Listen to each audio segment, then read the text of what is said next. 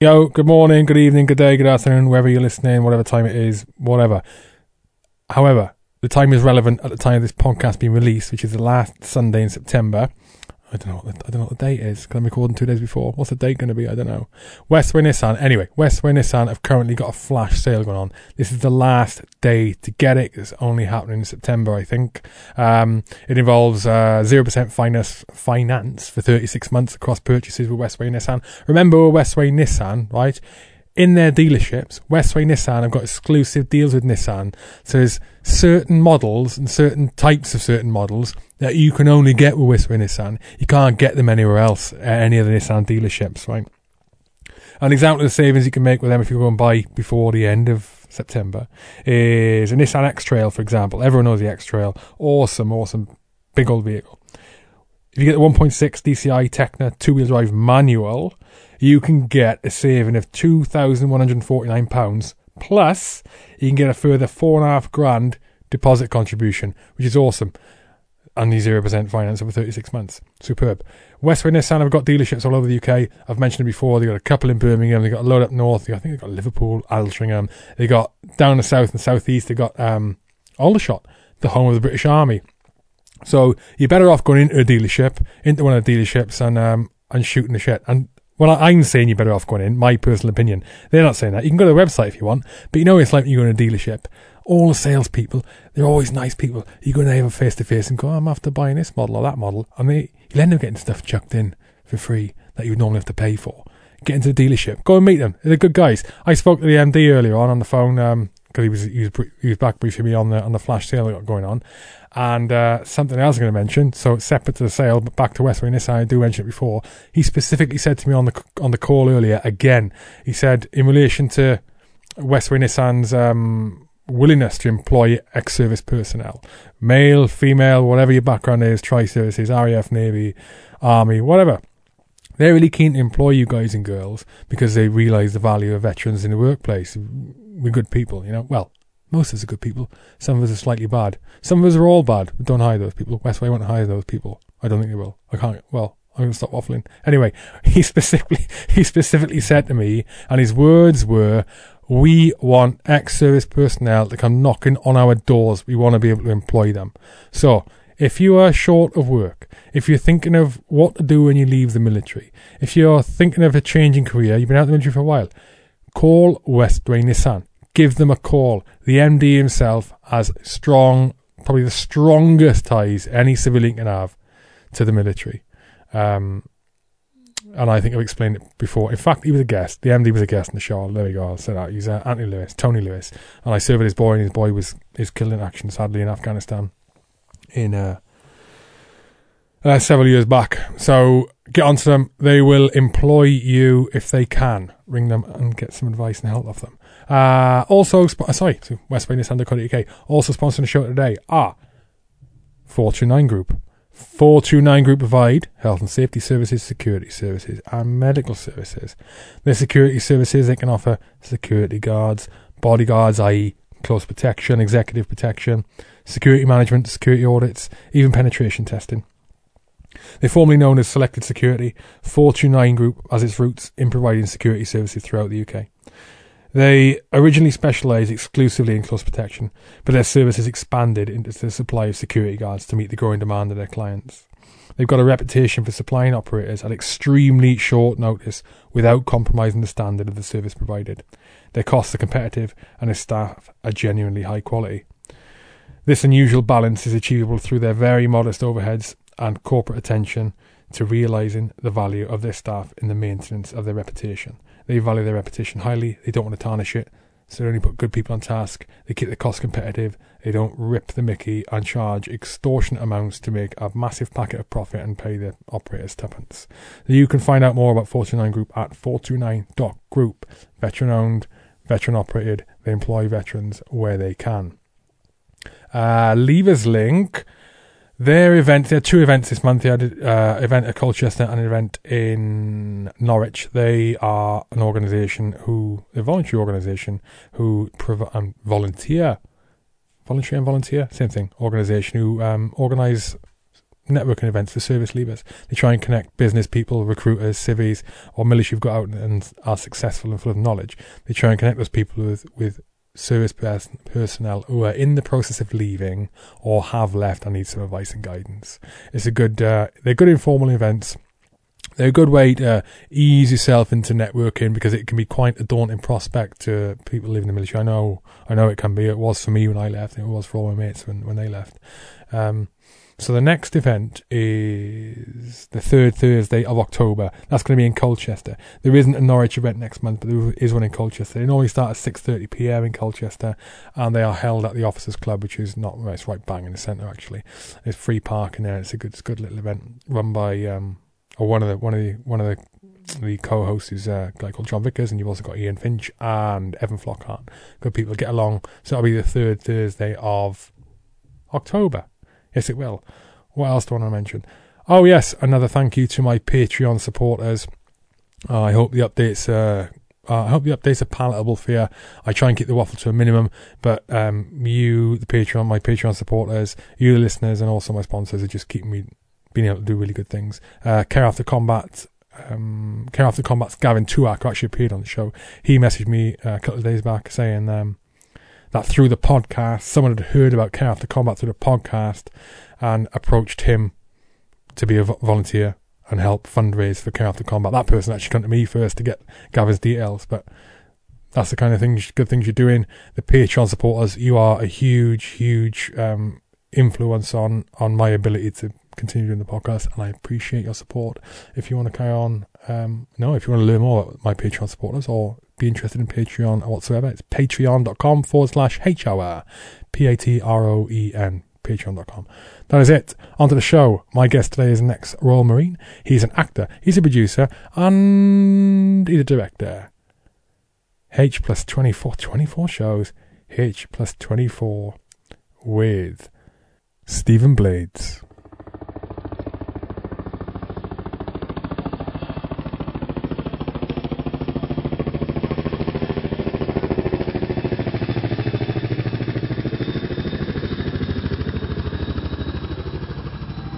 Very kind of you.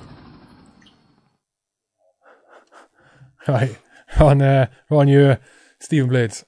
Absolute pleasure. Thank you for your time. Another bootneck. You're my third bootneck. I got to stop. There's really too many bootnecks. Have a beer. I know you're after one. Thank you. There you go. So you were on your way. Let's get straight into it, right? You're on your way to a premiere tomorrow. Yes. What's the premiere? So the premiere is for a film called Outlawed. Cheers, buddy. Cheers, buddy. Need that after a long drive. So independent film. Funnily enough, made by a bootneck, an ex-bootneck. Really? Yeah. See, I got friends. God, they might as well be relatives. Now, in fact, they have got relatives. What am I talking about? We're friends and family in the film industry and TV industry. But I'm a moron sometimes. When you say independent film, what do you mean independent film? So if a studio hasn't backed it financially, yeah. So, for instance, Outlawed was made by a guy called Adam Collins, who's an ex-bootneck. Right. It was co-directed with a guy called Luke.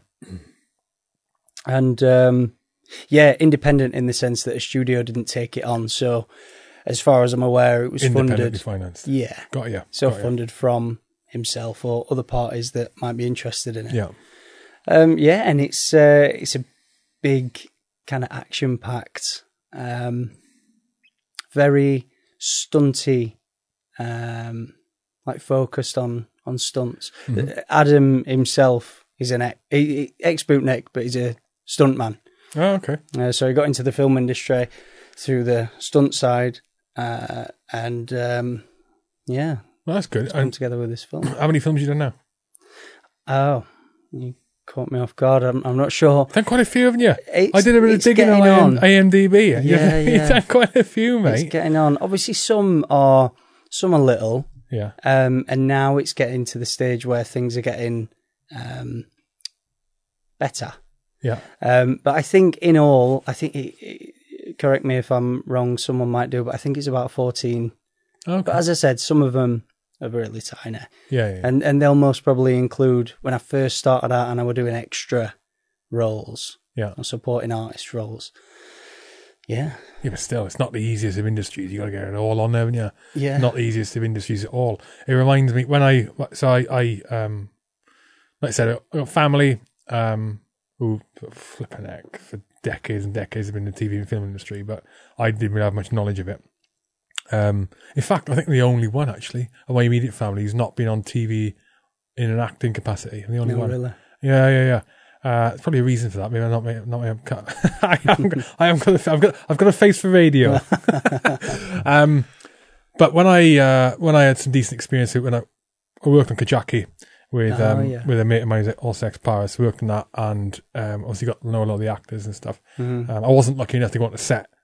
My business partner did that, but got involved with the actors afterwards and come to know them. Still very much in touch with them now. Yeah. And the industry, as in the acting industry, TV and film, it lacks security, job security, and it's a constant headache to try and get the work. And I can see I quite enjoy it, I think, but it reminded me of doing sort of work in CP and security work, the same kind of thing. You're constantly fighting to get not noticed, but get a decent contract that seem to be more or less short term, and just trying to get the next bit of money on the table until you get your breakthrough. Until you get your breakthrough, yeah. So what you do is not easy. However, I obviously watched Recoil earlier. Yeah.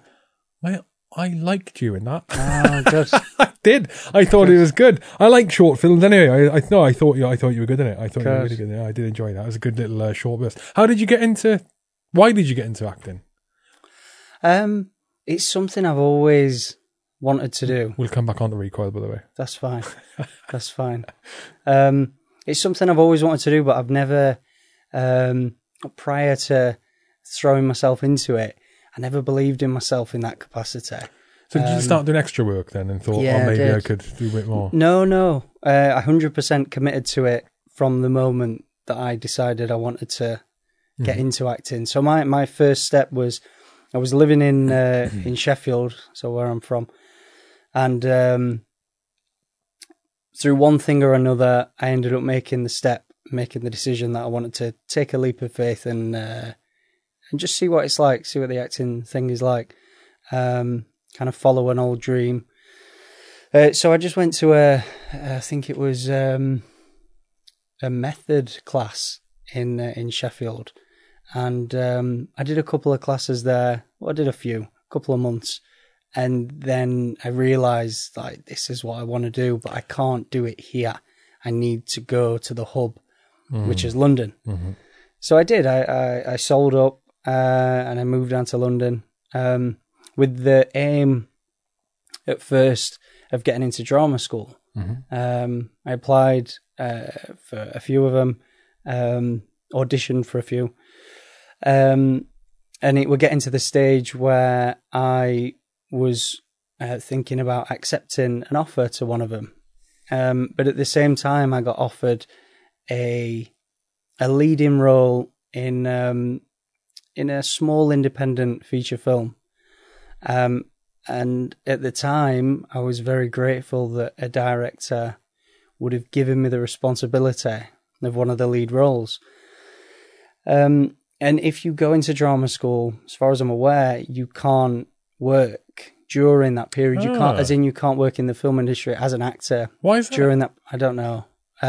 But as far as I'm aware, I'm sure someone's going to pick me up on this and say you're completely wrong. But as far as I'm aware, you can't work as an actor. It might depend on which drama school. Potentially, potentially. So dependent. Let's change it. Dependent on which drama school. But yeah, as far as I'm aware, some is like that. So with that in mind, I thought, do you know what? I'm going to take the harder route. I'm not going to do the education route, and I'm going to go straight onto set. And drop yourself in the deep end. Yeah. That's not like an ex-military person it's not at all. Is it? Yeah, so I did that, and I got my first... It was, me personally, I think my performance in it was awful. Right. I wasn't ready. I I didn't know what I was doing. So looking back, it was a massive learning curve for me. But it gave me the courage to pursue it. What was the production? Come on, spit it out. Is it on IMDb? Yeah. Well, there we go. It's out there anyway. Tell us. So someone can find it. I'll find it. They'll find it. I'm your biggest fan now, mate. Your biggest fan. What's it called? Oh, it's called Last Word. Okay. So, you don't have to talk about it again. As it's I fine, said, move on. As I said, it was a long time ago. Yeah, and then from that moment on, I juggled the extra side of things. So getting myself on set, on big productions and little productions, networking, which I think is key. So networking with other actors and directors, producers, anyone that I could speak to, I'd try and make friends with. And while I was doing that and gaining experience on set and like watching how things worked, watching how the sound guys did things, the lighting guys did things, and picking everything up, I'd be educating myself. So going down the route of classes and workshops. So I started out doing method, which is a particular style. Explain to me what the style is. I'm not going to get this perfectly correct. However, what I perceive method to be is calling upon real past experiences and bringing them to the present. So with me, when I started doing that, I didn't take to it very well in class when we do it in a class form. And it'd bring out a lot of anger in me. And the thing is it's a very difficult transition going from the Marines or any military aspect, to be fair, but obviously coming from the Marines where they mentally harden you up and teach you how to switch off emotionally, to then go to an acting world where you need to be able to be very connected with your emotions. You need to be able to express pain, weakness, and weakness is a big thing. You don't want to express that as a military guy. And one thing that I would struggle with is whenever I was in a situation where upset was the normal thing that you would expect to happen. In the within just within my life. Okay, yeah. As in generally after leaving the Marines, if something was to happen, a family member was to pass away. It happened once, and it was a very emotional day. I struggled to cope with the kind of connecting to an upset emotion. My upset turned to anger, and I could never really figure it out. And I always thought maybe it's just a defense mechanism that I've picked up in the military. You get angry instead of upset. Yeah, okay, yeah. Do you get what I mean? And obviously with the acting side of things, you can't do that. It doesn't work. But when we would do, when I was taking part in the method classes, a lot of anger would come out in class and it just weren't working for me. So I ended up stopping that, and I went on to Meisner, which is just a different form. Meisner. Yeah. And with that, I was able to, it took a few months, but with that, I was able to kind of break down these emotional walls, emotional barriers, and connect with myself, my inner self, and allow myself to be seen weak to others, which was a big step. I remember the first time that I did in class, the first time that I broke down, it was obviously within an exercise that we were doing, and I was doing an exercise with the teacher, and whatever it was that we were doing, it ended up causing me to break down, like physically cry in class. And was that part of what was needed for the? It wasn't needed at all, but it was just something that happened naturally with what we were doing. But it was a big turning point for me because anything prior to that when we were doing anything in class. And as I said, any upset was starting to come out in me. It turned to anger. So anyway, I guess the point where I'm going with that is it was just a big learning curve going from the military aspect to the film aspect. So what's Meisner then? Explain to me, because with the method acting, got your explanation there. I mean, with the method acting, when you say past experiences, you can create those, can't you, for the need? Like, for example, when you get actors or actresses go off and spend flipping 6 months in some group or 6 weeks in some group to learn experience, see what they go through. Like, DiCaprio did it recently, didn't he? Yeah, Daniel Day-Lewis is the big one, isn't he? Yeah. The one that's well known for method acting. Yeah. And then they go into that role, and I mean, method acting is known among people who aren't in like media, TV and film definitely. for that's the one where they stay in character all the time, even when they're not filming, which is obviously isn't always necessarily the case. But if that's what method acting is, drawing on past experiences, what's Meisner then? So once again, as I haven't been through formal education, I've cuffed most of my acting career so far, and I'm learning as I go along. But as I said, with the method, that is what I perceive it to be. The Meisner is, let me think. So it would be using. This is a really rubbish way of explaining it, by the way. I'm like not the best. But I know no to different. explain it. So I know no different. So That's it fine. doesn't matter. You can't lose. That's fine. So what I perceive it to be would be using a real individual or a real item, something that is real within your life, and creating a false story around it or false circumstances around it. So you can connect with. So let's just say, as an example, you think of a loved one that is actually obviously real. You think of a loved one, and then you create an imaginary circumstance. If you want to evoke upset, let's just say, you think of that individual that means a lot to you, and then you might create a horrific circumstance around that person. So the emotion that you would bring out would be real, but when the director shouts cut, you can pull yourself out of it because you know that person's fine. But hopefully can pull yourself out of it. Yeah, hopefully. but with Jesus. what I perceived, once again, might be incorrect with how some people, or it's officially perceived, but how I perceived the method side of acting was you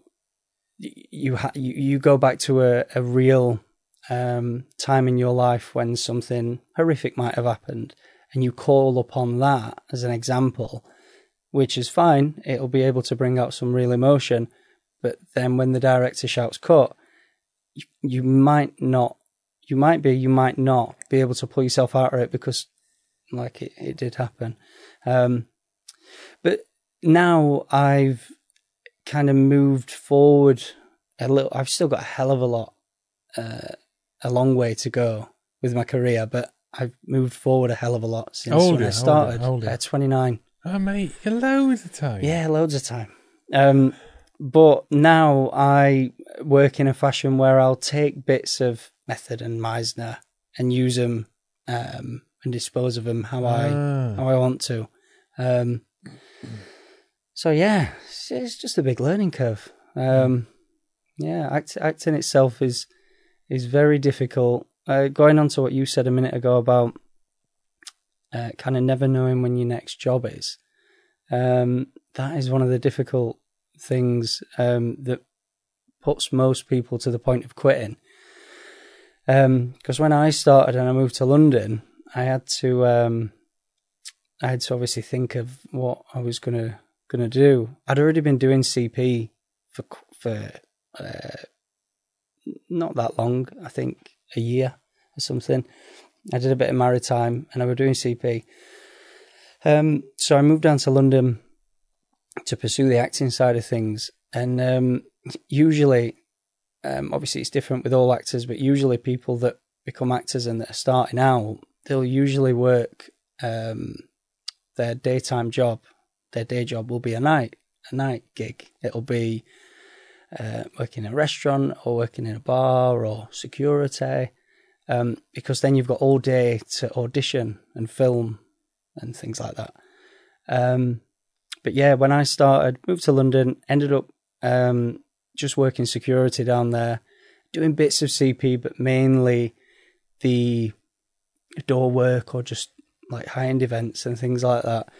Just because the CP side of things, you're tied to a client, and I found that a real struggle because it's very hard to say to a client, I've got an audition tomorrow. It's do you know what I mean? Or tomorrow I'm working as an extra on a film. I've got to be a waiter. Yeah, when you're dealing with clients, starting out, out, 100% commitment, don't they? Yeah, obviously they don't care about and they that. should, and so they should 100% commitment. And if, of course. Obviously they're not interested in that. They want your loyalty, and so they should because because you're going to potentially save their life or look after them or keep idiots away or look after the kids and exactly. So it's but you want to go and audition. Yeah. So it's one of them things where you've got to kind of juggle because you need to pay your bills, but you obviously want to build a career. So it's very, very difficult. So yeah, for the first few years, I'd jump in between CP contracts and just work indoors and things like that to give myself flexibility. But yeah, it's very easy to think I'm running out of money at this early stage in my acting career. Shall I just jump out of it and get a 9-to-5 job? And I know for a fact, I've seen so many people that I know over the years make that decision, and I could never do that, like ever, no matter how hard things could get, and things have got really hard. I've been way further down than rock bottom quite a few times over the past few years, but the way that I see it, as long as I can work in film and act or create film, then I'm happy. So that's the thing, happiness, isn't it? I mean, I think 2 or 3 years ago, let's think about this. Yeah, 2 or 3 years ago, I would have, if I was in your position or in that, you can analogize it. You can analogize it. No, the analogy. The flipping analogy. Right. I'm a paratrooper, mate. I don't do vocabulary. Or spelling or grammar. No, I'm joking. I swear well, though. Oh, good. And drink. Is that, I think a few years ago, if I was in that position, so from the security perspective, if I was going to try and make it in the UK, in London, with a permanent, CP client or even just RST, you need that commitment. You've got to commit. You've got to, like you're saying, doing the networking. And this counts for any industry, really. If you want to succeed, it's those not sort of 9-to-5 industries, CP, acting, other things. If you're not fully committed and putting yourself there and putting yourself on people's radars, and for security and CP, that means networking, that means doing any job you can get, not being a job snob, so if you've got to get a security guard job, do the flipping security guard job. Even though you want to be a CPO in London, or you want to be on, the Al Fayed family, or you want to be on some Russians family or Saudi family, in not being a job snob and doing all the other work, it plays into networking, you're proving yourself, your reputation, your ability. But if you don't commit 100%, then you can't achieve what you want to achieve. No, but at the same time, it's very easy to go, fuck this. 2 or 3 years ago, I think if I had really wanted and thought, there's my happiness in doing CP and security, I think 2 or 3 years ago, if the easier option, I got offered a 9-to-5, maybe not doing something I really wanted to do, I probably would have taken it. Now, I never wanted to go and do CP permanent, but I think would have taken the not happy option for the stability. Now I'm thinking what I think you think is do what makes you happy. Smash it. You're going to go through the most horrendous of times, but the percentage of people in this world that are doing, that are getting, doing what they love. Yeah. Really, Yeah. the majority of the time, Small. 9 to 5 days a week, tiny. How many are truly happy? It's a tiny amount. It's a tiny amount, you know. And I'm guessing it's the same for the acting industry. I think you've alluded to it already. You've got to get yourself on the radar, and that's auditions, and that's networking, and that's doing productions. I don't know if the same thing holds for acting, though. In that, when I was saying don't be a job snob, and, you know, do all the jobs. Is it? Can it have a detrimental impact on your aspirations or your reputation in the acting industry? If, say, for example, is there a job that you would go a production that you would go and do that wouldn't be looked in a favourable light, like an advertisement, or I don't know. Is there things that don't do that because it's not great, or is anything on your resume better than not having something? I think it's a difficult one. That I think when you're starting out, I'll tell you what, I can only really say what works for me. And what I feel wouldn't have worked for me, because obviously there's many routes that people go down. Some people spend years working as an extra on set, and then they'll get a lucky break. Some people spend years as an extra and never get a lucky break, or some people don't work as an extra and they just get picked up straight away and they're in Hollywood, like for the first role. So it's very different for everyone. But for myself, I made the conscious decision that I was going to start extra work, but not stay in it too long, because I felt that for me, if I started becoming a recognizable face as an extra within the acting community generally, at the level that I was at, and the production what do you mean you started becoming recognisable? For instance, if I was, let's say, I was jumping on any film that I could get, any film or TV that I could get on. You don't want to be recognisable as an extra, do you? Me personally, I would not want to be recognised as an extra, no. Because then for me, I feel that then you would start holding that image as an extra. And if someone the director, for instance, was to start a bunch of directors within a circle, or a bunch of production staff that start recognizing you as an extra, I just feel that would be detrimental, because you have that image and it would be very, very difficult to put yourself in an acting capacity and for them to give you the responsibility as an actor. But like I said, that is not for everyone. Like, it's just for me. They've been through the mill, right? What do you call it? What's the expression? They've been through the grinding mill or whatever. I don't know, I made that up. They've been through the flipping sausage factory, right? The actors, well, maybe the lead actors and that, they have a lot of influence. And the producers, now the industry works. The directors and all those. So, could it not be that, and I understand you saying it's for you, I'm just thinking, would their attitude maybe not be that, okay, flipping you're recognising extra, you're there all the time, you see you around and they know that to get from the bottom up, you've got to graft, and they see you as always graft, and let's give him a shot. Because he looks a bit like Tom Hardy. Yeah, well... Yes, you do, mate. Oh. I think there's a bit... When I was watching Recall, I think a bit of Tom Hardy in there. There's a bit of Tom Hardy. That is a compliment I'll take. Have you never been told that? No. Oh, well, I think so. But no, I'm happy with that. I'm a big... From this angle. I'm a big admirer of Tom Hardy, so that's a compliment.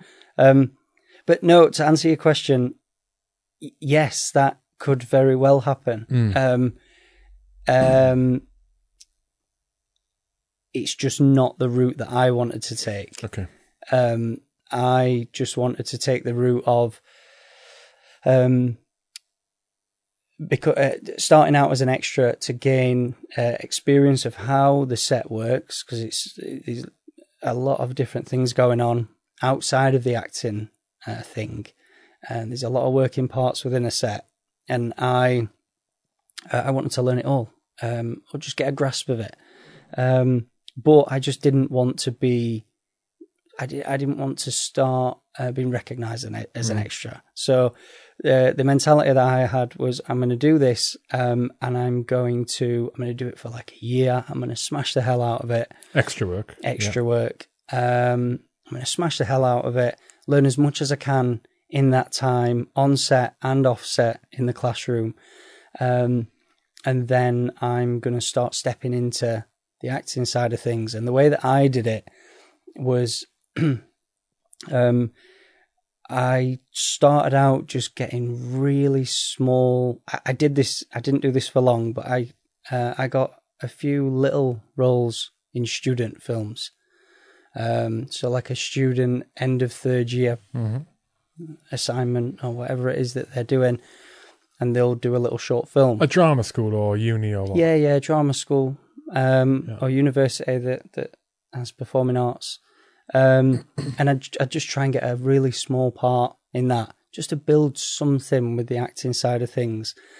And I did that for a very short amount of time, and I very quickly came to the realization that if I continue to do this, I know for a fact that if I want to progress in the acting industry and within my career, I need to have a show reel, which is like basically your CV that you can show. Portfolio, right? Yeah. How is that? What's the format of that? It's just like in a simple manner, it's just basically all your a document. No. It's a video. Shit. So it's a video. Sorry. Okay. Yeah. Sorry. So it's a video, and it would be multiple clips. It might be 3 minutes long, maybe. Multiple clips showing you in different lights. Your range of abilities. Yeah, exactly. Camera. Yeah. But when you're starting out as an actor, you need that. Otherwise, it's very difficult to even get in the door for an audition. But to get that might take years of trying to get your foot in the door with production companies who will entrust you. Free for the student stuff. Well, where I was going with that is I started with the student stuff, but I very quickly realised that if I carried on down this route, it would take years to build any quality show reel up. Because the productions were amateur. In the sense that they were students. I don't mean that in a detriment. Some productions were amateur, I'll admit. However, there were some student productions that I worked on, and I didn't work on that many, but there were some that were incredible. One guy that I'll mention, George Moore, he's a young director, and I did a film with him. This was a little bit later on in my career. My career's not even been that long. I'm talking like it's been a 10-year stretch. It's not at all. But just a few years on, and he did a medieval film called God Save the King, and that was his final, I think, third year final project. And that was incredible. The lengths that he went to pull that set together. What was it about? Costume. It's about two brothers that are in line for the throne, and in the UK, Britain. Yeah. Two brothers that are in line for the throne. The father, the king, dies, and they both want it. They both want the throne. And one of them is a little bit more aggressive than the other. And I play Marcus. I'm trying to remember his name then. I play Marcus. Who, are they twins or something? No, they're not twins. Anyway, I can't remember massively, but they weren't. I don't think they were twins. If they were, we didn't look anything alike. But either way, they both wanted the throne, and one of them, Marcus, who I played, was willing to go that extra mile to get the throne, and it ends up turning quite violent. I won't give things away. I think it is online. I think it's on Vimeo. God Save the King. I think God Save the King. Yeah. On. Funnily enough, it wasn't a big shoot. It was 4 days, and on the what was it? I think it was at the halfway through the second day. the director had brought on these horses onto set. And they weren't film trained horses. Like I said, it was a uni project. So these horses were gathered the day before from local farms. Yeah, there was a scene where we've just finished this big epic battle, and my character, Marcus, leads his men on horseback through this empty trench around the castle, basically leading them into the castle. And the first take that we did, they gave me the biggest horse, and I can't ride a horse, not very well. And at the time, I definitely couldn't ride a horse, but I said I could because I wanted to obviously get the part, and I wanted to ride do horses, this really mate, and I'm just thinking, I'm imagining somebody who doesn't ride horses getting a horse. Yeah. That's a nightmare. Go on. Yeah. Go on. Well, I thought I could do it because based on what? Watching based, City Slickers or something? No. Based on I YouTubed the do's and don'ts of riding a horse the day before when I knew that he was going to get the horses. And I thought, right, you need to obviously put your heels all the way in the stirrups. And No, you need to, no, you don't. okay, already. Well, that's what I saw. And then you need to hold the reins in a certain way. You've been watching American horse riding. Whatever it was, it didn't work. No. Because when I got on the horse, I instantly was scared because it was a big horse. I was in armour, so I knew that if I fell off, it was going to hurt. And anyway, the first take, we did the first take. Armour? When was it set? When was the film? So it was a medieval. Oh, so you did say that. I do apologise. No, it's fine. It's a medieval film, so it was set, I don't know, way back. First take, we went through, and I was leading the way, and we just had to walk at a slow pace through this empty trench towards the castle. And my horse was fine, and I was really happy. I was really nervous. I was talking to it. It was a long shot, so... You were nervous? I was, yeah. I'll tell you something about horses. Go on. Yeah, I was talking to the horse, telling it, like, chill, like, stay calm, you can do this. And then all of a sudden, this little Shetland pony comes screaming past the kind of convoy of horses with the director attached by the reins, dragging him. And he screamed coming past, and I'm like, oh my God. I'm like, well done. I'll patting my horse. Like, well done. You didn't do that. And he'd wrapped his hand around it, wrapped it around his hand, and walked by the side of it, and something spooked it, and it did one. Anyway, so we went for a take two. I think the director stepped out at this point, and I was pretty confident at this point because my horse was fine. And we went, and something spooked my horse, and it started to gallop, and I instantly was like, I need to get off. Pull the pin. Yeah, because ahead there was a concrete kind of bridge going to the castle, and there was an archway, and it wasn't very big, and I knew that if he threw me into it, it could kill me, it could paralyze me, it could do anything. I didn't want to hit the concrete bridge. So I was like, right, screw this, I'm going to jump off. So I went to jump off back, and as I did, he like bucked, he kicked, and it flipped me, kind of made me do a little backflip, and I landed on my head, but managed to put my hands down, and both my hands snapped, both my wrists snapped.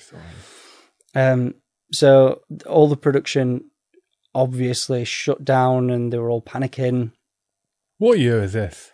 Oh, it wasn't long ago. Did this film get made? 2015. Yeah, it's because I went. You didn't sue them then? No, well, it was a university. You could have, production. mate. Oh, the uni production. That's what they ended up being very, very panicky in case that were going to happen. But obviously, like, I'm not going to do that.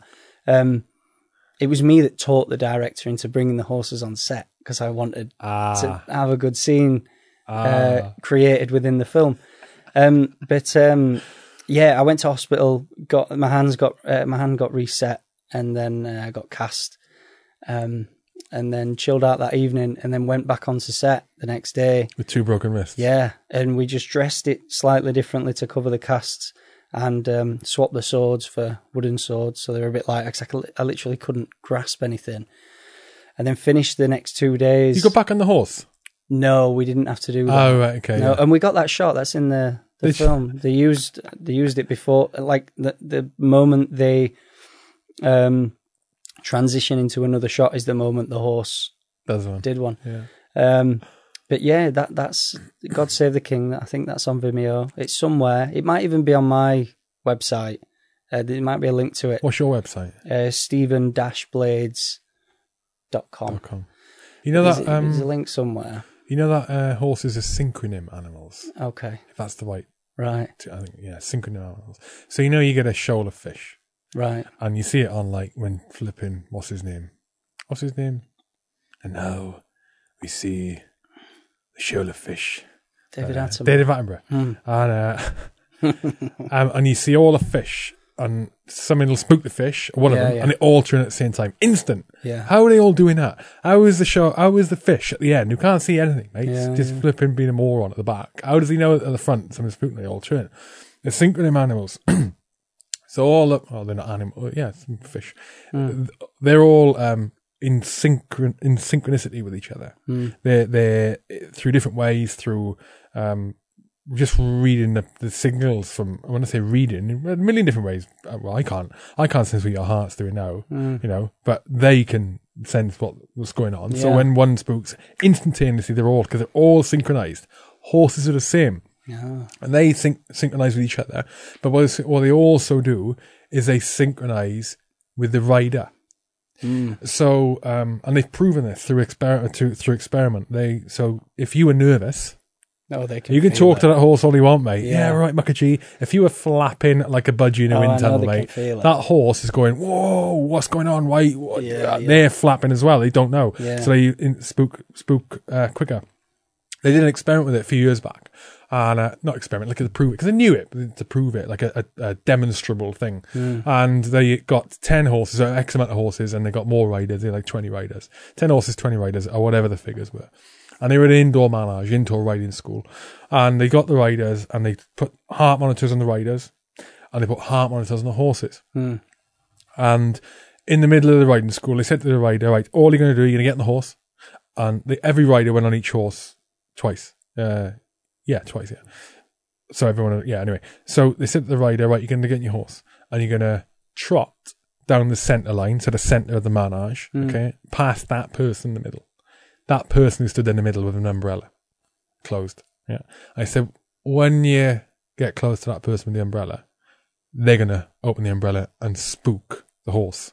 Obviously with the fucking rider on it, right? To see what the reactions are. And or they might not open the umbrella. That's what they were told. So every horse went down, every rider went down, and all the riders went on the horses. Did it all. They didn't open the umbrella once. Not once, okay? But what they found, because you don't want to spook a flipping horse with a rider on it, it's bloody stupid, right? But what they found was, from studying the data from the horse with the heart rate monitor on and the person with the heart rate monitor on. So bearing in mind the horse doesn't speak English, right? I can't hear the person going, right, when you ride down past there, they're going to open the umbrella. But the horses with the riders, where the stress levels were elevated, where the heart rate was elevated, and they got close, the heart rate went up and up and up and up. The same was happening for the horse. They don't know about the umbrella. They know there's someone there, but for the horse, right, for the riders who were calm, the horse stayed calm. Going through, and like I said, they put the riders on all different horses. So a horse that had just experienced someone flapping would have someone on his calm. So it was like a fair experiment. Yeah. And the riders who were flapping, the horse flapped. The riders who were calm, the horse was calm. It's amazing to like prove it like that. It's amazing. But yeah, people don't realise before you get a horse, you've got to be Mr. fucking cool. You're in for a rodeo ride, mate. Oh, no. To be fair, I knew that. Like, I knew it. I just thought I'd cuff it and try. YouTube gets you everywhere. Yeah. It's your broken wrists. Yeah, I know. I went massively off course there as well. What I was saying was about the beginning aspect of the career when I was starting with student films. I learned very quickly that, like I said, if I continued down the route of waiting to get cast in a production, and then waiting for that production to finish and release the production, which can take a year, if not longer, and then get the material from that and hope it's good on my part and hope it shows me in a good light, and then put that with numerous other clips to build a show reel. I knew that it were going to take years. And I'm not one to sit on my arse and wait for things to come. I'll make it happen myself. So I did. I started making my own productions. I started out with, it was really a tester. I didn't know how to write. I didn't really know much about the development process of a film.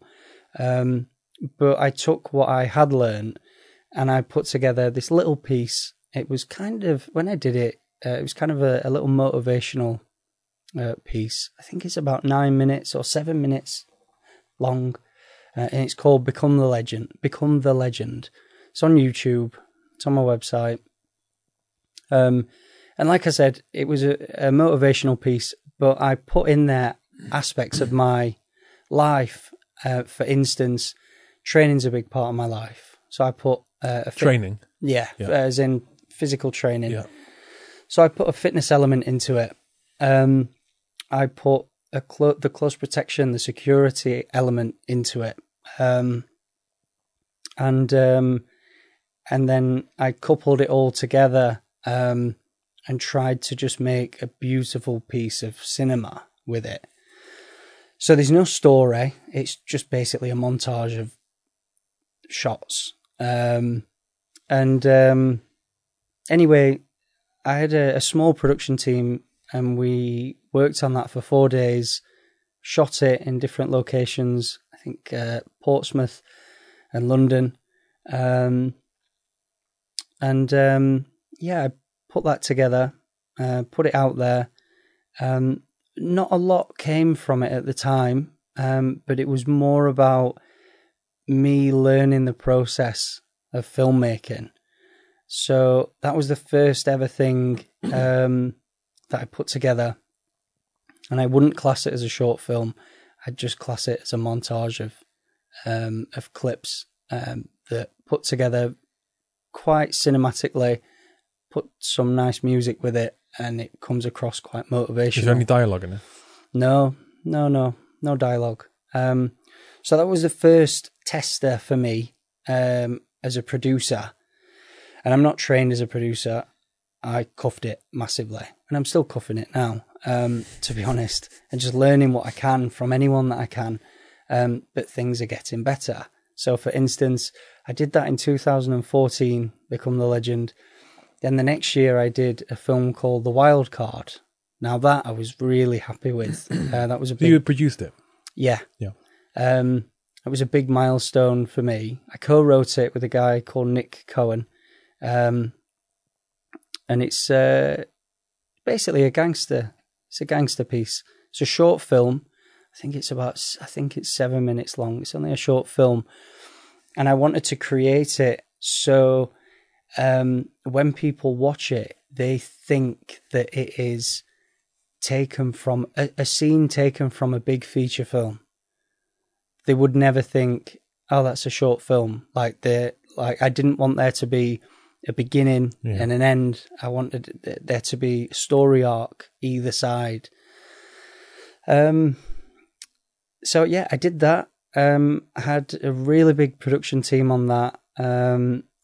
Quite a few actors. I had some supporting artists, some extras involved in it, and that was my first experience as a producer on a set that was my own creation. And I felt at the time, and it was, to be fair, but I felt at the time like this is a real production, as in the one that I did before. I felt I kind of cuffed it. It didn't have any dialogue. It wasn't written, like it wasn't a short film. Didn't have a storyline. But I don't even think we shot any sound in it. So there was elements of that were not cheated, but there were elements of the film production that we missed out purposely. Whereas the Wild Card, it was kind of a fully blown film set, and I was really happy at that time because I'd only been in the film industry for 2 years at this point, and I'd produced and co-wrote this short film which I led, and I was really happy with it. Like, obviously people will watch it and people might have mixed reviews on it. Some people might watch it and think it's crap. Some people might watch it and think it's amazing. Hopefully most think it's really good. I'm very proud of it. So that was a big milestone. And then more recently, I produced a film called Recoil. That's the one you sent me earlier. Exactly, yeah. So it's not been publicly released yet, so I won't go into a massive amount about the storyline. When did you film it? When did you film it? Was it before Roxanne Pallett's episode on Big Brother? It was a long time before that. It was a long time before I thought she was good in Recoil as well. To be fair, she, as far as I was concerned and the director was concerned, she held the role very well. I thought she was good in it, yeah. Very good. Not that my opinion counts as shit, mind. Of course it does. It's a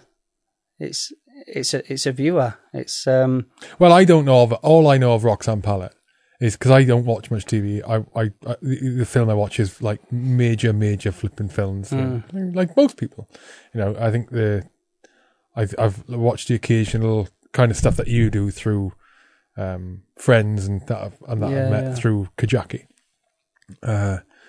But so I watched Recoil earlier. Oh, what was it? Flipping heck! Only 3 hours ago when you sent it to me. Yeah. I watched Recoil earlier, and so my point is, I don't know Roxanne Pallett apart from reading about her on Big Brother and accusing some guy of punching. I watched a clip where she said, "Yeah, it's flipping." The thing is with Big Brother, right? And I'm going to defend Roxanne Pallett here. The thing is with Big Brother and it's celebrity Big Brother, right? Man, even if you're not a celebrity, or even if it's not celebrity Big Brother, when you're in that house, you will know this from being in the Marines, right? When you're isolated with the same bunch of people for a long time, and when I say long, I will say, like for a civilian, I'll say long, you're the same people, and you live in with them, right? There's no outside influence whatsoever. I'll say long would be, for a civilian, some people will go crazy after 3 days. Yeah. They will go crazy after 3 flipping days. Also the fact that you don't know what's going on. So you are not you're not the same person. You're not. You will change after a few days. You know this from the Marines. I know this from being in the Paras. And military people generally know it because they experience this all the time. So you change. The other thing is you throw into that celebrity and you're trying to get yourself out there. Your job is to be known in the public eye. And so you have a persona, whether you realize it or not. Like, I'm going to speculate here, whether you realize it or not, right? And you're a genuine bloke. I'm not saying anything different. Like Tom Hardy, you see him on TV, super genuine, interviews, super genuine. Yeah. I will speculate, though, that isn't who he really is. It may be super, super close, but the mere fact is the camera turns on or a radio goes on, it's an interview. That's not, it changes just slightly, right? So when your job is to get yourself out there and be known and be a celebrity, because that's what brings in the money, so what it does, whatever you do and whatever celebrity you are, TV presenter, flipping sports personality, whatever, it brings in money. More people know you, the better. You make some errors in judgment. Yeah? Make some errors in judgment. That's without going to the Big Brother house. Yeah. Without you going to the Big Brother house, shit happens, I saw it and thought, that's unfortunate. But then I thought, the environment they're in, people don't understand it. She got dragged across the coals for that. But it's not easy in there. Chuck some people in there, it's not easy. Going back to what I said, so that's all I know her as. I don't think I've ever seen her on TV, because I don't watch her on TV. What's she on? What's she known for, Roxanne Pallett? Sorry, Roxanne. She's done multiple feature films, which I'm sure she's very proud of. I thought she was good in Recoil. Oh, good. Well, that's good. Yeah. But what I personally knew her from was Emmerdale.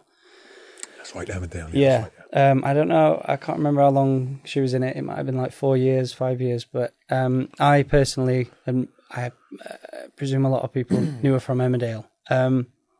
But yeah, she did a cracking job with Recoil. And the film itself, we ended up, I think, once again, it was a short film, a little bit longer, so 17 minutes, I think. And this was like, there's a big story behind this. So Recoil itself, as in the short film that's made now, the trailer is out there, so people can see the trailer. The trailer's on YouTube and the trailer's on my website, so like anyone can watch that.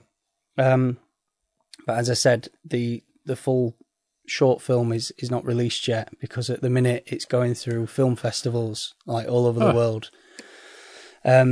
Actually, it recently won Best Thriller in the Los Angeles Film Awards. Did it really? It did. Oh, congratulations. Thank you. So you wrote it, produced it? I co-wrote it. Yeah. I produced it. There were a number of producers on there, but I produced it. Ah, mate, you must be chuffed. I was really chuffed.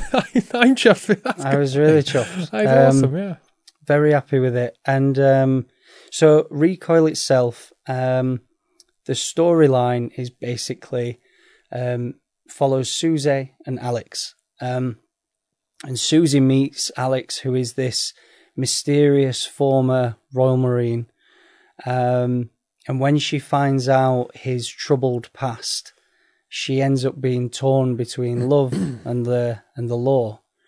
And then his vulnerable state of mind takes a bit of a turn for the worst and threatens to destroy them both, basically.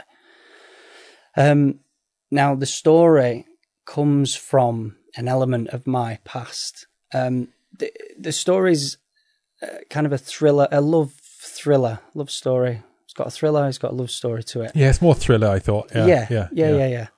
The love side element, that's kind of not, that's not from my past. The thriller element of the story comes from a period when I left the Marines. So the reason why I left the Marines was because I lost the majority of the sight in one of my eyes. I've still got peripheral vision in it, and like can drive absolutely fine. But for the military standards of sight, it didn't make it. So I got medically discharged. And that happened through an incident that is shown in the film. Was that real? Yeah. Because I googled that.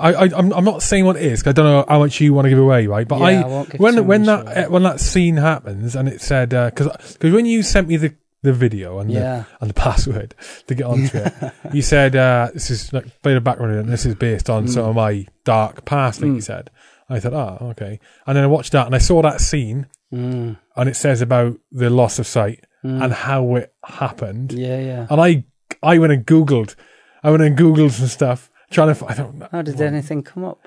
Well, I think I'm not going to say what I googled, no, but I fine. used your name now, which I suspect then is a stage name. No, it's not. So I used to be called. Don't say it. You don't want me to say it because people will Google it, right, and then know what the scene is in the film. Well, I was born. I'll say it if you want, mate. No, it's fine. I was. In fact, no. Of course, I'll say my second name. Go for it.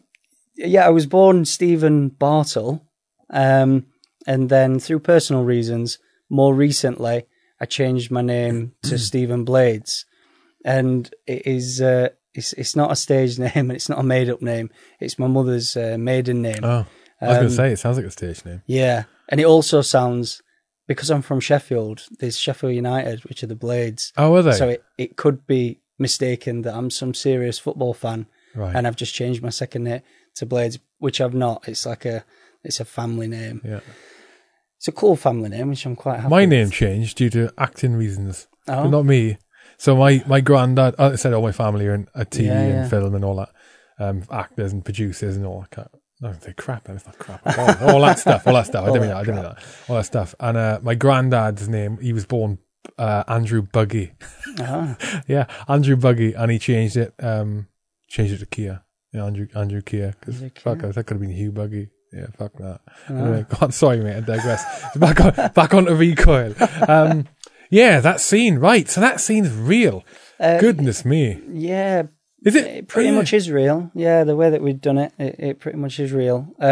However, there's that scene happened. So that happened when you were serving with the Marines. Yeah.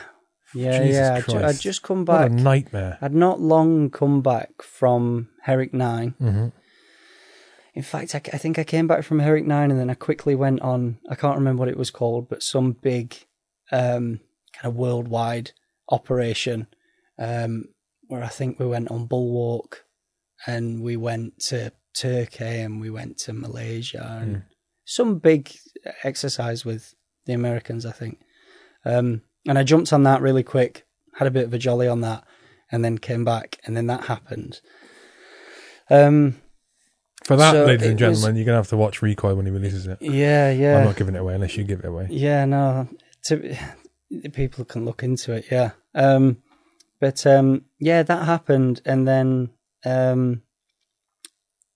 I took a massive decline in my life, mentally, emotionally. I knew that I was going... After you've been discharged? No. During, so as soon as that incident happened, I knew that I was going to get discharged. And it ended up making me resent the Corps at the time. Why is that? I don't know. It was a very, very, very difficult time. And it was a massive mixture of emotions. Had you been intent on staying in as long as you could? Yeah. At that point, I can imagine. Yeah, because I joined at 16. Like I was very young when I joined. Bloody found it difficult, to be fair, because it's a man's world, and I was a boy when I joined, and I was a boy when I went to my unit. I went to 4-5, and I had a really hard time at the start. But after Afghan, I felt like I was starting to find my feet, and then that happened, and then I knew the Corps were going to discharge me, and for some reason it ended up making me resent the Corps, maybe because I felt like they were giving up on me. I don't know at the time, but that's how I felt, and I ended up just turning my back on everything. And I kind of just went within myself for a long time. And it did get to the point where I started to lose the will to live. Especially around you mean the that point... in a literal sense? Yeah, massively. Especially at the point where the discharge had happened. When the discharge happened, it was such a lengthy process. I ended up being happy about it in the end and just kind of being like, look, I know this is going to happen. I've accepted it's going to happen. So now I want to move on with my life and try and crack on with the little that I've got. Bearing in mind, I joined at 16. I haven't really got many GCSEs. The Corps was like my life. And then for that to be taken away from me, I didn't know what I was going to do. And I won't go into too much because it's, one, it'll give away, if people want to look into Recoil, they can look into it. And I'm sure they'll be able to find stuff where I've spoken about this element in the past. Yeah, I ended up going down a really dark, kind of emotional route. I was filled with mixtures of emotions, and I wanted... I'll word this very carefully, but I I became passionate about making someone pay. Making things right. The Yeah. way the film is. And the way that I felt I needed the only way that I could become complete was to, once again, I word it very carefully, but to Well, you say that, it's in the bloody film, you nutter. It is, but what's in the film, this is the difference. What's in the film is based on true events. Yeah, So absolutely. some of it... This conversation is putting a completely different... Like, I enjoyed that. I enjoyed the film. It's 70 minutes, it's short, so it's... When people are used to consuming, like, normal feature-length films, 120, 130, 140 minutes, and longer, right, it's difficult to absorb something in a different format. So short films, I'm not used to short films. So I watched it, and I thought to myself, pretty good. Now that I know what you're saying is real, elements of in different ways, and you know, in the way it's presented has put it even above. Did the cast and the crew know that this is based on true stuff? I think I'm pretty sure they all did. Yeah, Goodness me. I'm pretty sure they all did. I bet they slept with one eye open during that. Yeah. But it's like, obviously you were joking then, but it does depict what happened in the film. However, because it's based on true events, there could be elements that I'll tell you for a fact, there are small elements in that film that didn't happen. 100% that didn't happen. I won't say which, but me speaking about what went on in factual life, obviously I've got to be careful what I say because... Yeah, absolutely. It's the film itself is based on the period that I went through. It was a very dark. How did you get out of it? Yeah. How did you get out of that period? How did you dig yourself out the depths? Have you completely? Yeah. No, I'm out of it. Because it was a long time ago. It happened. The incident that happened to me was in 2009, and I left the Marines in 2010. So, for a couple of years, I was just all over the place. I found it very difficult to hold down a job or to just live a normal life. It was very difficult. I was coupling with transitioning into civilian life, which is already quite difficult. But I had this massive burden of rage and elements of revenge and anger and upset, and I had so much going on, and it really did push me to a place where it nearly came to an end. But there wasn't really anything massively that pulled me out of it. I think it was just that I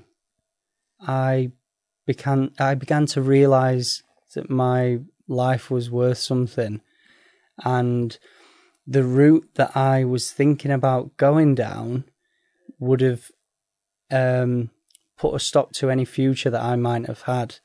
And when it came to the point where I was starting to see value in my life and see that I can have a future, I started putting to one side my obsessions or whatever you want to call them, putting them to one side and starting to focus more on my life. And not long after that came the acting side of things. And I really think that the pushing myself within the film element really did help me grasp onto life. So, do you think that part of that is because of the necessity within the acting side of things? And we spoke about a lot at the start, the emotional side, the necessity of having to reconnect with your emotions and do things that you weren't comfortable with before, specifically the weakness side of things. Because I'm imagining, like, from the way you've lost your sight, that incident, that one of the things that I think would have been with me, one of the things that would have fallen out with that is the sense of vulnerability and from that weakness, that thought that, and depending where you are emotionally, almost shame in it, especially given you're a Royal Marine, mate. Yeah. You know, how can that shouldn't happen to me. That shouldn't happen to me. I'm just, that shouldn't happen. I know the mentality. I don't know the mentality. I'm guessing the mentality, That shouldn't happen to me. And vulnerable, you feel weak. You feel, you just feel exposed and maybe with the acting side of it, out to reconnect those emotions and understand that expressing weakness isn't a bad thing. Having a weakness isn't a bad thing. Acknowledging you got a weakness isn't a bad thing. Yeah. It's not a bad thing because, and this could be in any flipping way, shape or form, because in order to improve yourself, you have to understand where your inadequacies lie, your weaknesses lie. Yeah. Because otherwise, how do you know where to improve? And you bring everything up gradually, maybe that, I don't know. You tell me, was that part of it? It might have been, I'm not sure. It might have been. It was. You're correct in that. I've never really thought about it like that, but you're correct in the thought process of the way that it happened. Did leave me at the time. It did leave me very weak, mentally, emotionally. It really did. Which left me very vulnerable to my own thoughts. And those thoughts ended up turning quite dangerous for myself, and potentially for others, given the circumstances. It was really tough to get out of it. But I guess the film side of things, the acting side of things, it did in a way give me something to grasp onto, in the sense that I'd never felt like I'd been able to connect with emotions before, and then obviously within the film side of things, I very quickly learned how to do that. I'm not saying that is the thing that pulled me out of it at all, but it helped. Like, it gave me something to focus on, and it gave me a future. And it made me believe in myself. One thing that the Marines is very good at a stage is, usually within the training element of it, is breaking you down to the point where you feel worthless. And then they'll bring you back up and mold you into the creation that they want you to be, which is perfect. It works. And I think when the incident happened with me, it took me back down to the worthlessness stage, and I didn't know how to get out of it. But yeah, the acting side helped. And with Recoil, when it first came along, the idea, I was working on Become the Legend, that first little production that I put together. And Nick, the director, said to me, because we were just chatting like this, and I ended up telling him about... Nick Cohen. Yeah, Nick Cohen. He were asking about my the period when I left the Marines and why. So I explained in quite big detail, because we were good friends. And he said we should make a film about this, and I was like, no, I don't want to do that. And it took it for the next year. We occasionally spoke about it, and I really wasn't interested in doing it because it was just way too close to me, and at the time it's a very touching subject. That storyline, though, mate. I just realised that storyline of Recoil, of that short film, 17 minutes, right? That storyline, that is like, if you put that into a feature-length film, that is a storyline that would fly. I'm telling you, because there's things that are quite similar in the past that would fly. But the difference is, it's a real story. Honestly, mate. No, well, you're thinking, aren't you? No. You have been thinking. It's already happening, is the thing, yeah.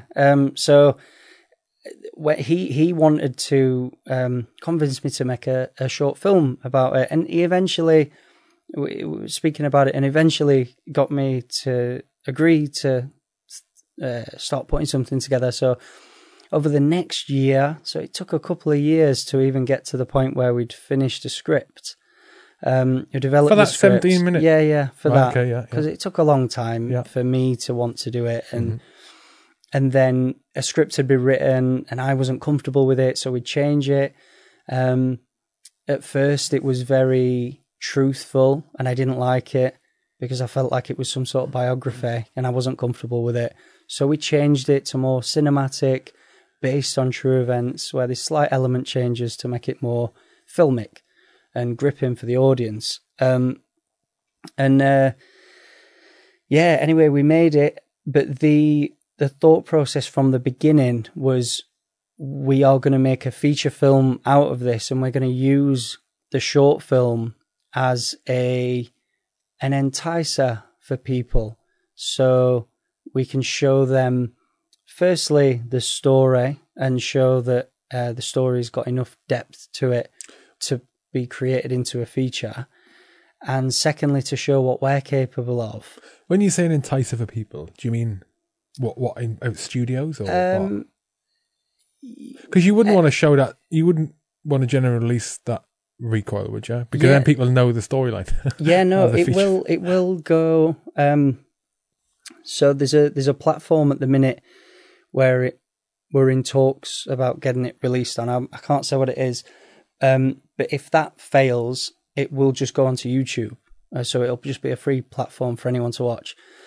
What do you mean fails? And what do you mean fails? As in the certain. So we're in talks at the minute to have it distributed on a certain platform, but I can't say what that is because it's not been confirmed yet. Is that the platform you sent it to me on? No. Okay. No. Okay. No.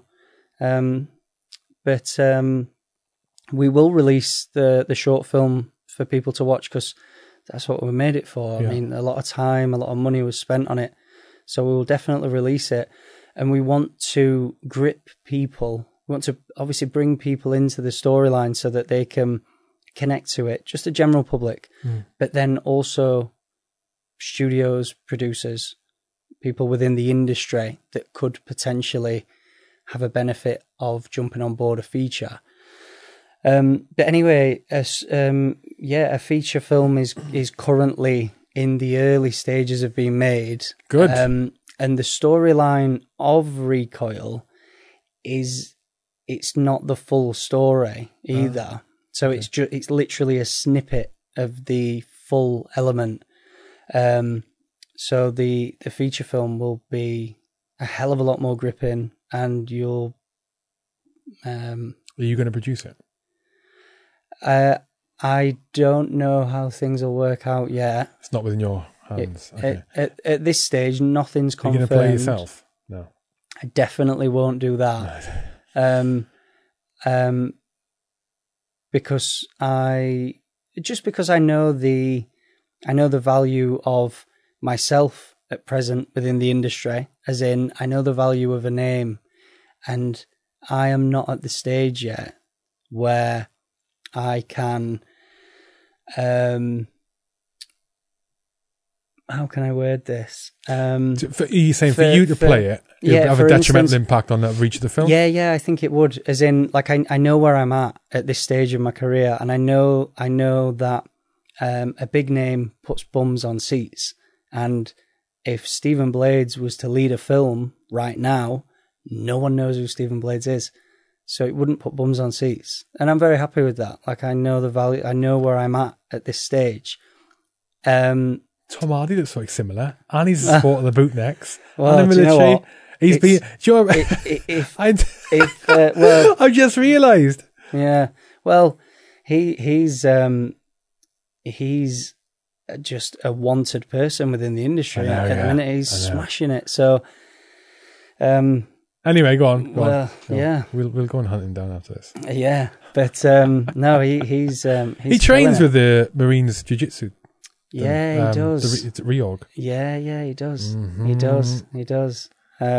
They've had they which breaks see- the powers. It breaks powers because he's been snapped out and about in a Power Edge t-shirt. Have you seen that? No. Yeah, he's been out in a Has room, it? Power Edge t-shirt, and then you see him in he's cheating. the reorg He's cheating. jiu-jitsu stuff. Yeah, I've seen on the Reorg Instagram their the artwork that they've got for Venom. They've incorporated the Venom. Yeah. Oh, and it's sick. It looks amazing. Yeah, it's cool. Isn't it? It's Yeah, but so Recoil's a big it's a big deal. But the big film that I'm really excited about at the minute is All the Devil's Men. Mm-hmm.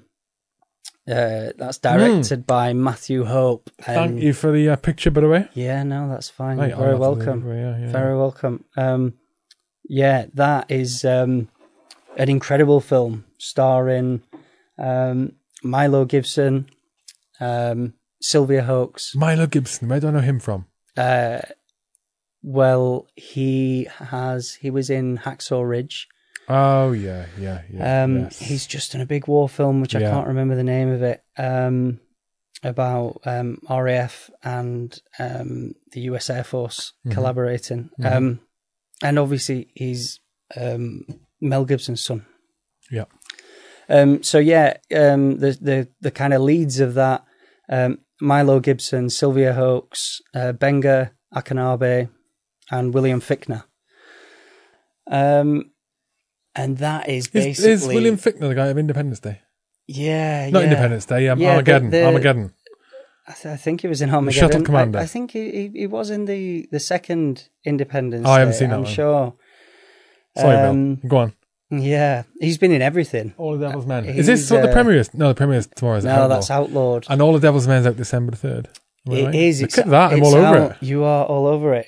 It's out on a number of platforms. The director literally sent me the platforms earlier that it's going to be out on December the 3rd. I can't remember them all, but I know it's going to be on iTunes and I know it's going to be on Sky Store. Oh, really? Yeah. Oh, mate. What part do you play in it? So the film itself is about a bunch of bounty hunters that basically get contracted to take down a disavowed CIA operative. And during the course of this, they bump into an old kind of military comrade, and they get into a big kind of war with this military comrade and his kind of militia, his private army sort of thing. Really excited for it. For me, when I got cast in this, I got cast as in fact, I won't say too much about it because I don't want to give too much away, and I most will get in trouble. But I'm not on the good side. I'm on the antagonist side. But yeah, when I remember getting the audition for it and got the audition through. It was for a little part in there, which I was very grateful to be auditioning for anyway. I did the audition, and it was 2 auditions. It was for an American part and for a British part, and I did it. It went really well as far as I was concerned. I left. A few days later, I got a call saying the director wants you for one of the roles, but it's not one of the roles that you audition for. It's for this particular role. And I got sent the script, and I had a look at the role, and it was a much bigger one. It was in like 80% of the film, and I was so chuffed with that because. Did you not have the script before then? It must have been a really small part. No, usually you when you get an audition through, you won't get the scripts. You'll get a scene, or you'll get a page or a couple of pages, a few pages. Yeah. So you won't know the full storyline. But yeah, I got it through, and I'm reading it, and I was so chuffed. And then we spent a week at Pinewood Studios rehearsing. Is that down in Boreham Wood? I don't know. Maybe it might London be. way, isn't it? It's London way. Yeah, I don't know the area. Northwest. I think so. Yeah, I don't know. I just put it in the sat that's the nav and Marines went. and your map reading. Yeah, That. I don't know. It's near London. That's the plague of sat navs. That is. That's the plague of Yeah, sat navs, isn't it? it You put is. it in there, you don't know where you're going. I know. Yeah. I but know. Anyway, go on. I'm digressing. Go on. Yeah, and spent a week at Pinewood rehearsing the different fight scenes and weapons handling and things like that, weapons drills, which was good because I hadn't done anything like that in a while. So it was nice to get my hands on weapons again and play around. Who was doing the advising on that? Who's heading that up? John Street, I don't know who that is. stunt coordinator, Oh, okay. ex-bootneck. Mm-hmm. Again, more bootnecks. Yeah, top bloke, really good guy. He was the coordinator on it. Yeah, epic film. The trailer's out. Is it? Yeah, the trailer's out. I think I don't know where it is. You can find it. In fact, once again, there's a link on my website. I'll put everything on the website. Well, we got like a minute or so left. So, Stephen-blades.com. Yes. Yes, Stephen-blades.com. When is Recoil being released, mate? It's not confirmed yet. Most probably early next year. It's not confirmed yet. Do you have the ability? No, I'll ask you this off air. Okay. Right. So, right. So Recoil TBC, and yeah, I need to watch that. Or no, Outlaws premiering tomorrow because you're going up there tomorrow to the premiere. Superb. Yeah. And that the release of that, I believe, is the first quarter, so early next year. Okay. That's DVD and stuff. All the Devil's Men is going to be on December 3rd. December 3rd, and that will be on Sky Store and iTunes and multiple other, I think Amazon, and multiple others that I don't know. But December 3rd. Yeah, it's on my website. Is there anything else, right, you want to mention, plug, anything, anyone, you want to say this now, you're shameless? No, there's not. Well, aside from, I'll do the shameless thing, obviously, like, if people want to jump on the website, then brilliant, because they'll learn a little bit more about me, and there's the social media. Social media, I was going to say, Instagram you're on. Instagram's, so that at Stephen _ Blades. Okay, it's Stephen with a V, isn't it? Yes. Yeah. Okay. Cool. And then obviously Facebook is just Stephen Blades. But you got a page on Facebook or? Okay. Page. Yeah. You're not on Twitter? I am on Twitter. I think that's Stephen _ Blades as well. Okay. Excellent. But yeah, no. Aside from that, it's been a pleasure. Mate, it has been a pleasure. You're a super honest guy. I'm sold, buddy. Oh God. I'm really happy to meet you, and hopefully, hopefully, like saying, I've got good friends who are in the TV and film industry down in London, and I hope, in fact, guaranteed, mate, when next time I'm down there, I'll go for a beer and I'll introduce that'd be them, good. and just shoot a network. Yeah, network. Do you know what I mean? And good luck tomorrow at the premiere. Good luck with All the Devil's Men when it comes out. Yeah. And definitely Recoil, and the feature film. Wicked. Absolute pleasure, buddy. Thanks a lot. Thank you. And good luck. Yeah, thanks a lot.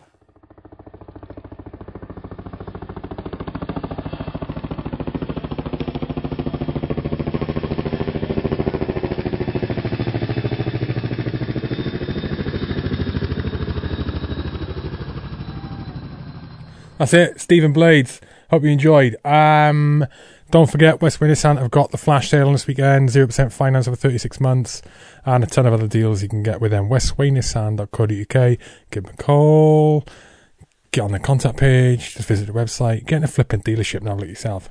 Lovely cars, lovely deals, money to be saved. Also sponsors today with 49 Group, security services, health and safety services, medical services, first aid services, veteran owned, veteran operated. Take a look at their website, 429.group is how to find them online.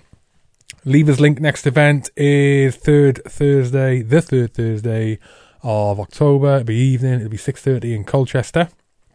in the Officers Club. And another thank you to my Patreon supporters.